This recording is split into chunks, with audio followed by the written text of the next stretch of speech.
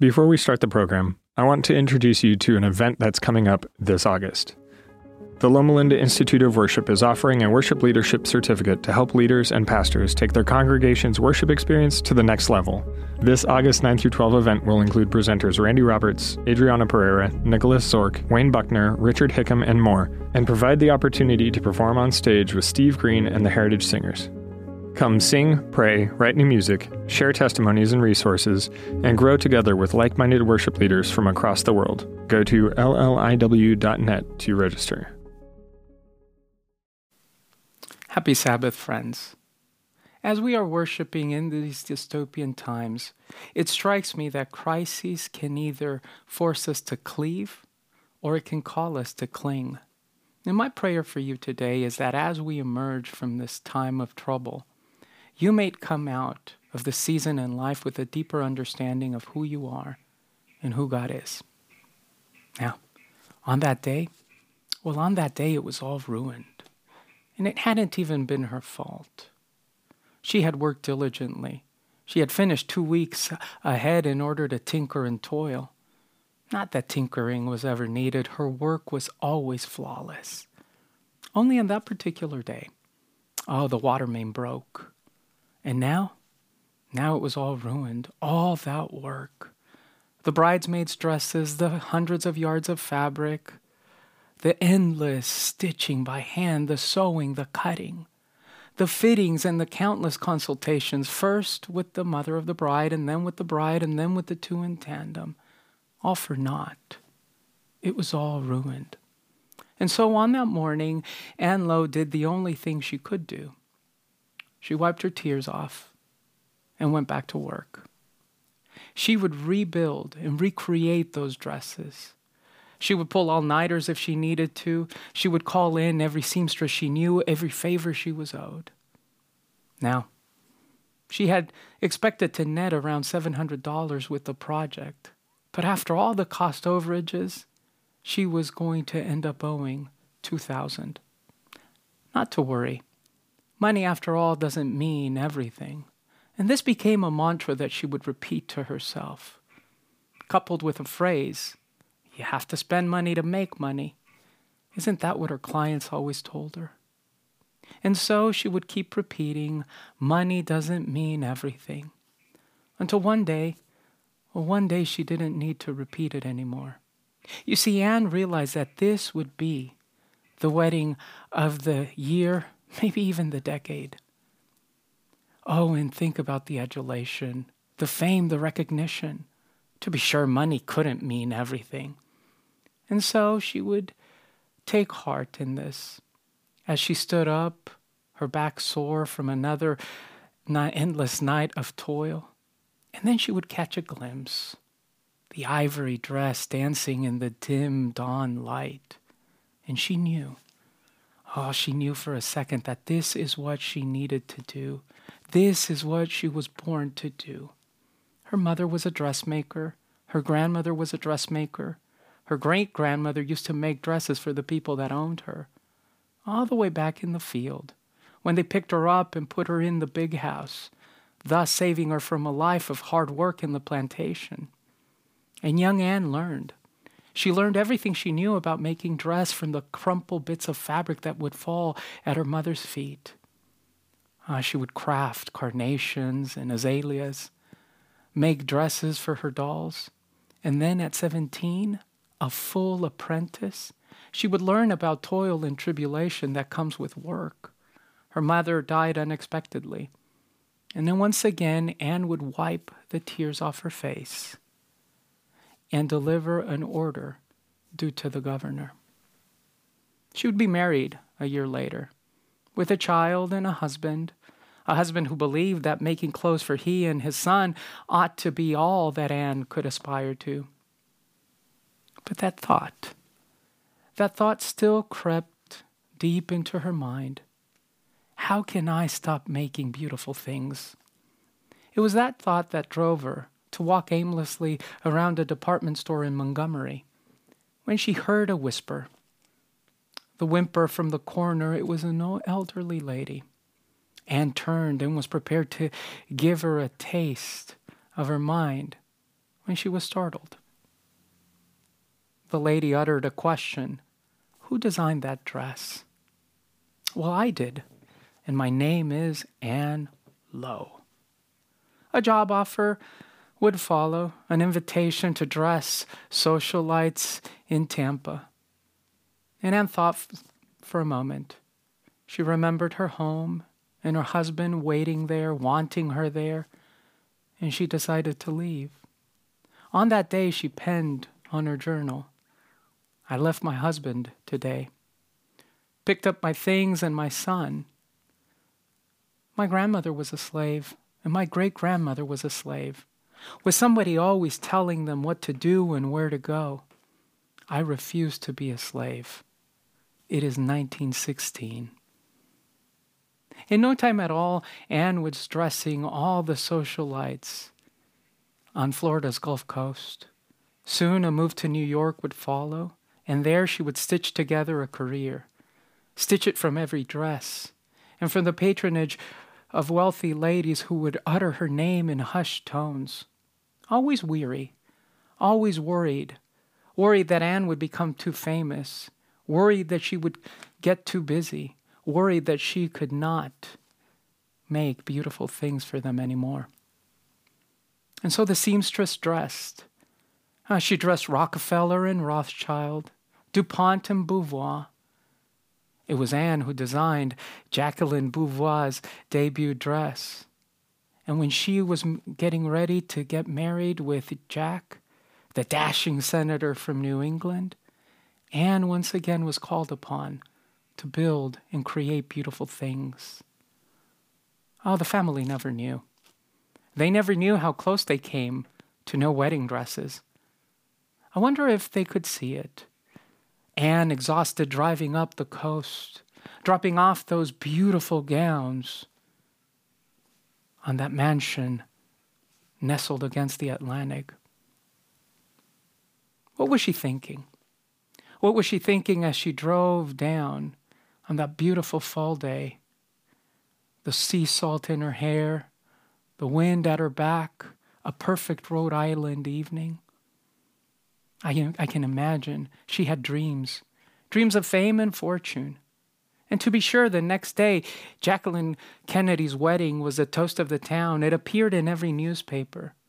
There she was in ivory taffeta, plunging neckline, flowing skirt, carnations and azaleas neatly tucked in the folds, just like when Anne was young.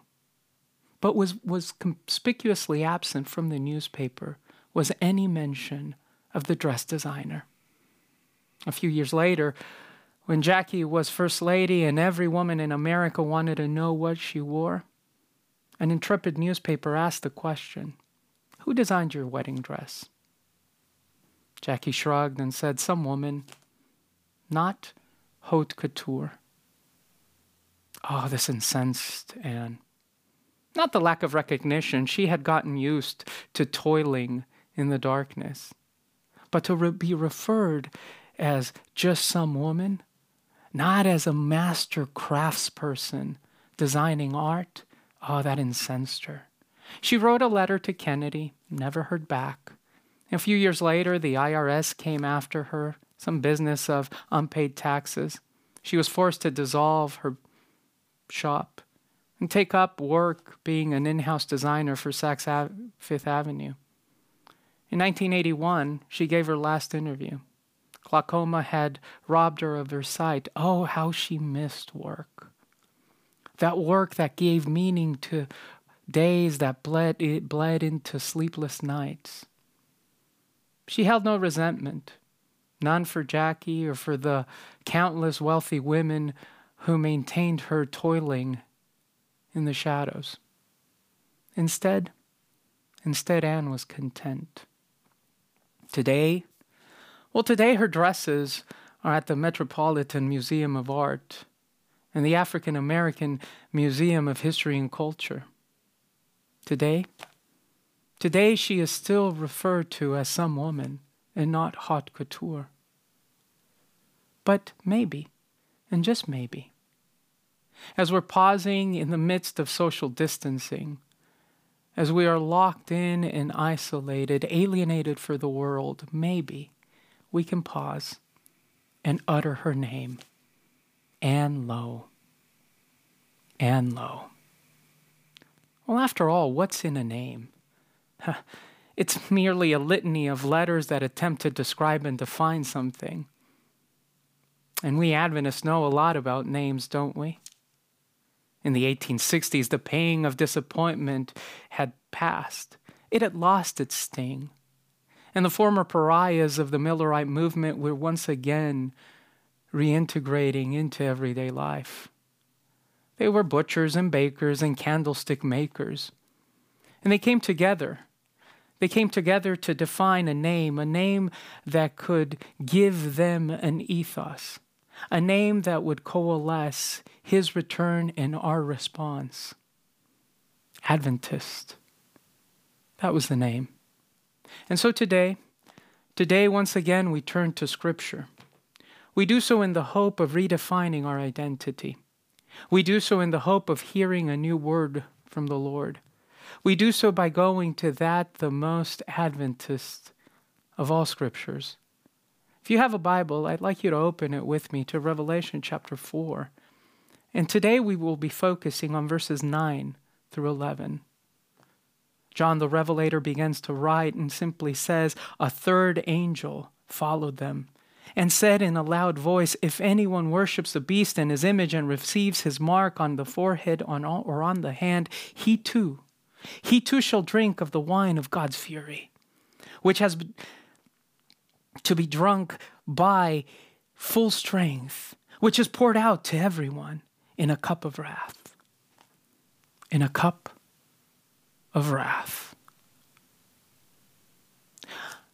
I must confess that I enter this text with trepidation. Preaching from Revelation is always perilous business. The landscape of Patmos is treacherous terrain. But we do so with humility. We do so with humility, for in conversing and dialoguing with the Revelator, we too have the hope of receiving a new name. But this is a tough text, isn't it?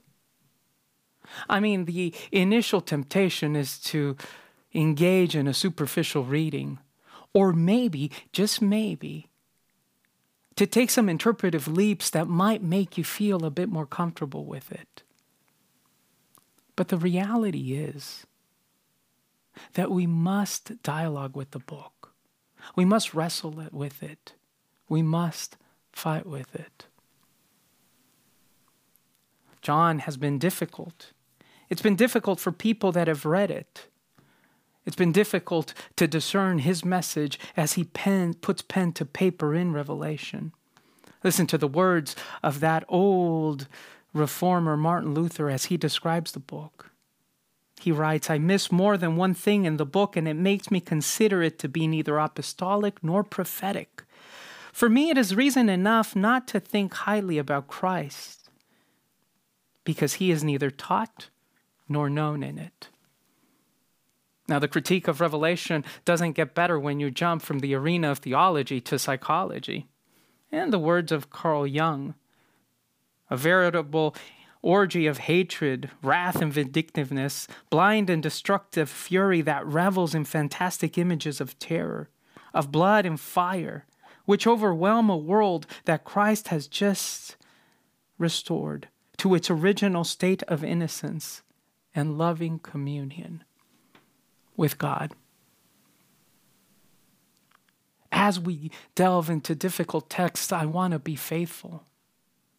And being faithful recognizes that there must be another option. There must be an alternative. For it almost seems as if John is pointing us back in the chapter. And you remember, he has described in great detail the intoxicating powers of Babylon's wine. And if we're not careful, we might even believe that John is attempting to tell us that which Babylon brews cannot compare or compete with the vintage that is about to be poured from God's cup. And if this is the correct reading, then God's story and the dragon's story become one. They become connected in an ideological framework where both will appeal to torture, and the only difference will be that God strikes the harder blow. So, my friend, there must be another way. We must find another way to read it, to dialogue with it, to eat this book. Maybe we should start by recognizing that apocalyptic genre is by nature a fantastic vehicle to deconstruct and then reconstruct our views of reality. And let's face it, there are some views, some images, and some ideas that need deconstruction. Visions of martyrs being thrown before magistrates and then summarily sent to the arena are an oversimplification of the community inhabited by John the Revelator. To be sure, the book is intended to provide some comfort. But what if God inspired John to create crises, to yell out in a crowded theater, "Fire, fire," with the breathless hope that cry might awaken us from our slumber as we walk placidly through the streets? The outset of the book seems to make that point.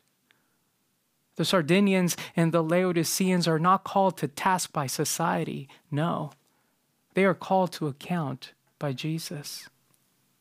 The malady of both their churches is that they have accommodated to the ethos and the values of the dominant culture. The real danger is always there, always lurking, to mix and match, to become part of the world, to sell out for convenience sake. And when external pressures meet our internal proclivities, typically prophecy becomes pantomime. And so John will continue. He will continue pushing and prodding us. He too will drink. He will drink of the wine of God's fury. And he will be tormented with burning sulfur in the presence of the holy angels and the Lamb. Please don't turn off the TV. Don't shut your computer. Bear with me. Bear with me even if John isn't making it any easier. For visions of sinners suffering in the presence of the Lamb are extremely hard to reconcile with that God, that Jesus of the Gospels that cries out and prays for his tormentors. And you can hear a faint echo of the words all across Patmos. Father, forgive them, for they know not what they do. And once again, the temptation is there. The temptation exists to make an interpretive leap, to find a way that this difficult text might accommodate us, might make us more comfortable. But I want to be faithful, and you want to be faithful. We are, after all, a people of the book, born and bred by the book. And so, if we continue as Adventists to believe that John has a message for our time, then it might do us well to understand his time. Listen to the picture that the great historian Plutarch gives us of life in Rome while John is penning Revelation. Plutarch writes, speaking of Rome, God laid her foundations, yoked fortune and virtue together so as to use her special power to create for all men a wealth-giving and secure mooring cable, an abiding element, an anchor in the surge and drift of this shifting world. But what happens to those who don't believe the propaganda, to those who dare to dream, who in their heart know that when God calls a person, he bids them come and die, to those who will follow the Lamb wherever he goes? You see, Revelation 9:14, 9 through 11 cannot be understood or even read apart from the context of a marginalized community that is uttering desperate pleas for God to invade history, for divine justice to become real in the here and now. Elizabeth Schussler Fiorenza, that great New Testament scholar, probably puts it best when she says that if we fail to acknowledge that Revelation wishes for the conversion of all nations, then we will fail to see that nowhere in the text is a theology of revenge and hate advocated. For throughout the book, the work pushes a theology of justice. You see, sometimes it's very difficult. It's difficult to distinguish picture from proposition. And so John will keep pushing.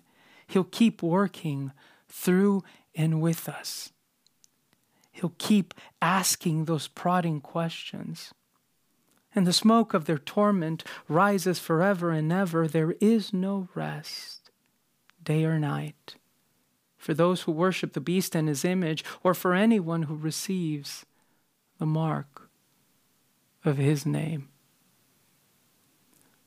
Which gets me to think and wonder what John is attempting to do.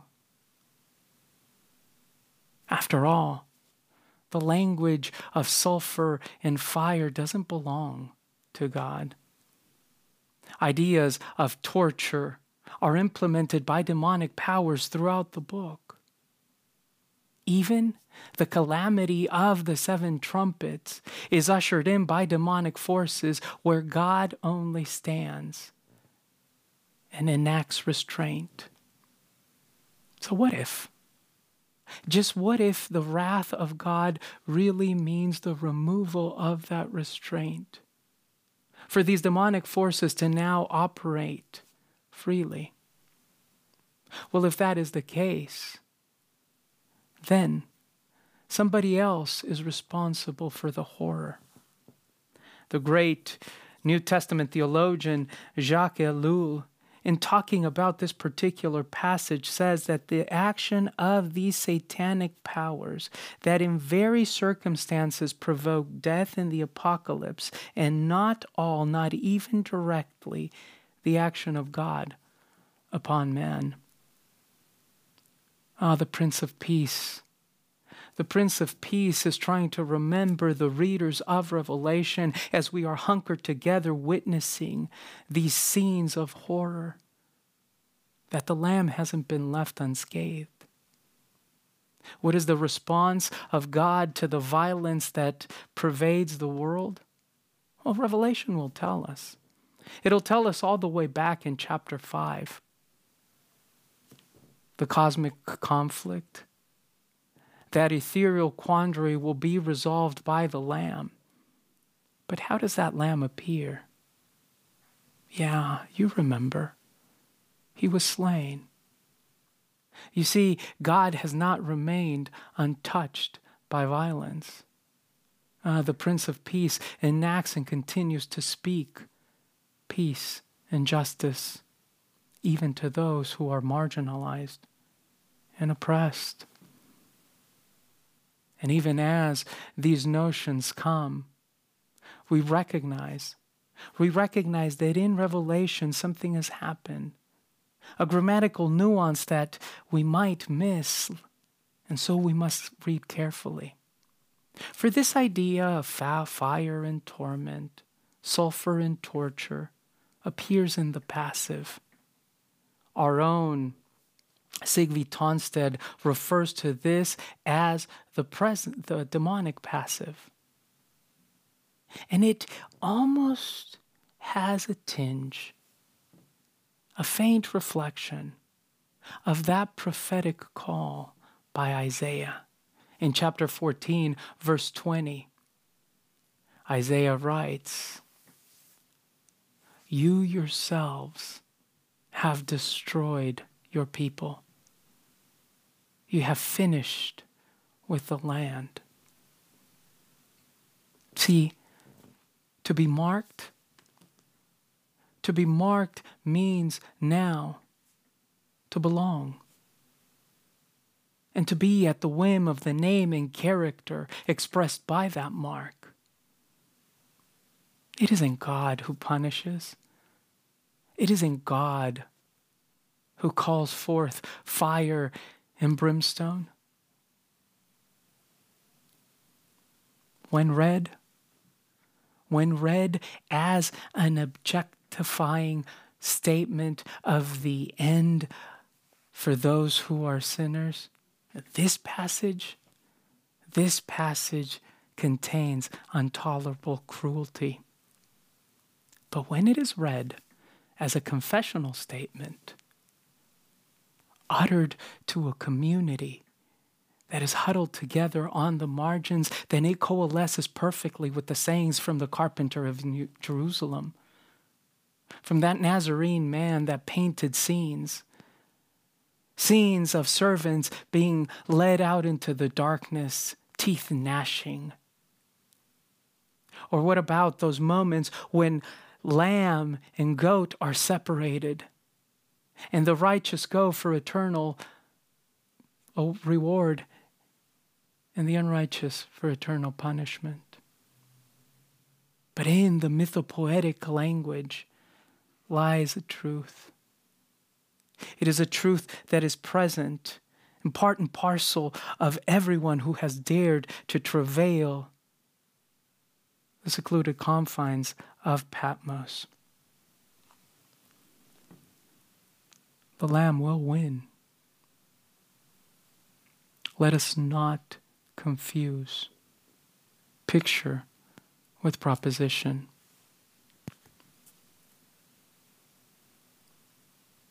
Oh, and I almost missed it. Do you see the end of verse 11? There is no rest, day or night, for those who worship the beast. Too often we've made this about the ultimate state of those who are condemned, but this isn't what John is talking about.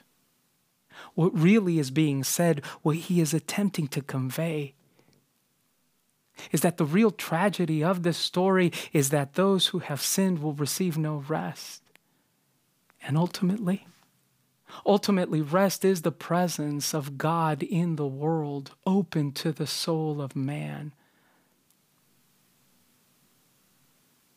And so even as we are reflecting on these ideas, we hear a call. This calls for patient endurance on the part of the saints, those who obey the commandments and remain faithful to Jesus. And suddenly the landscape has shifted. No longer are we in a cosmic conflict. The locale has moved from the peaks of Mount Megiddo and Zion to the inner confines of my heart. And we recognize that to keep the commandments is to stay connected to the faith proclaimed by Jesus. And that lamb-like communities that follow him have recognized that what he desires are links and not lists. And so we begin to inhabit a new space, one where we move and breathe and recognize that prophetic living is the art of being alienated from the world, of being isolated while still believing and caring for the world that the Lamb came to die for. Basque Country in northern Spain is an autonomous community. It is nestled between peak and valley, cliff and coast, and right in the middle is the Ebro Valley. Its Mediterranean climate and expansive vineyards have made it one of the most popular tourist destinations in Europe, which is why it's hard to believe. It's hard to believe that a mere 83 years ago, that place, Oh, that place was marred by war. On April 26, 1937, a Condor squadron of the German Luftwaffe, directed by Colonel Wolfram von Richthofen, dropped its deadly payload on the city of Guernica. The sleepy hamlet, which would become a center for the Republican resistance in the Spanish War, was besieged by bombs for over 2 hours. When it ended, the experience was nothing more than a blimp on the German war machine experiment, a precursor to the blitzkrieg tactics that would swallow Europe whole. But for one man exiled in Paris, this would become a cataclysmic event, one that would tear a hole in the very fabric of time and space. It would inspire him to create the most beautiful painting and the most well-renowned work he would ever make. Pablo Picasso's depiction of that day can be found in the famous piece Guernica. On the one side, you see a bull ravaging through a field full of twisted corpses. No one can stand in his way. Picasso's attempting to show the chaos of combat and how conflict always spills into civilization. But to ask the question that we want to ask the Revelator, did it really happen that way? Is Picasso's impressionistic interpretation of the events real? Is like asking Edgar Allan Poe if the raven ever said nevermore. Or like quizzing Beethoven about the amount of serotonin and dopamine, oxytocin and endorphins that flow through the body when one hears the Ode to Joy. You see, art is great because it provides description. It shares information when words have failed us. And that is what the Revelator is doing. He is both exhorting and informing, moving and asking us to return, pushing us while reminding us of what we have forgotten when words fail. That old American preacher, Robert Lowry, who was enraptured by visions of Revelation, thoughts of seas of glass and meetings by the river, captures the saying in his poem. Lowry writes, "My life flows eternally, eternally singing above earth's lamentation. And I can hear the hymn that hails a new creation. So, my inmost peace cannot be shaken when to the rock I'm clinging. If Jesus is Lord, then how, oh how can I stop my singing?" Revelation is more. It's more than we have allowed it to be. And the third angel's message is more than just a clarion call for Adventists. It is the response of a God who is always engaging beastly powers in the dragon's actions. It is a response that makes us uncomfortable, but that will not tolerate superficial readings. It is a response that will cause us to sing. So, my dear friend, today sing. Sing in isolation. Sing as life has alienated you from those you love. Sing a new song. Because revelation is not intended to be learned. It is to be lived. And that is why John that seer, invites us to utilize all our senses. we can see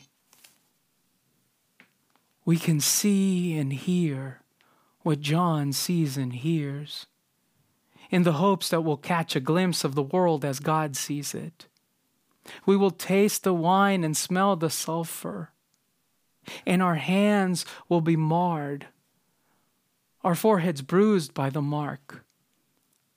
But we will still sing. We will sing because our Jesus has given us a new name, that of sons and daughters. So may God richly bless you.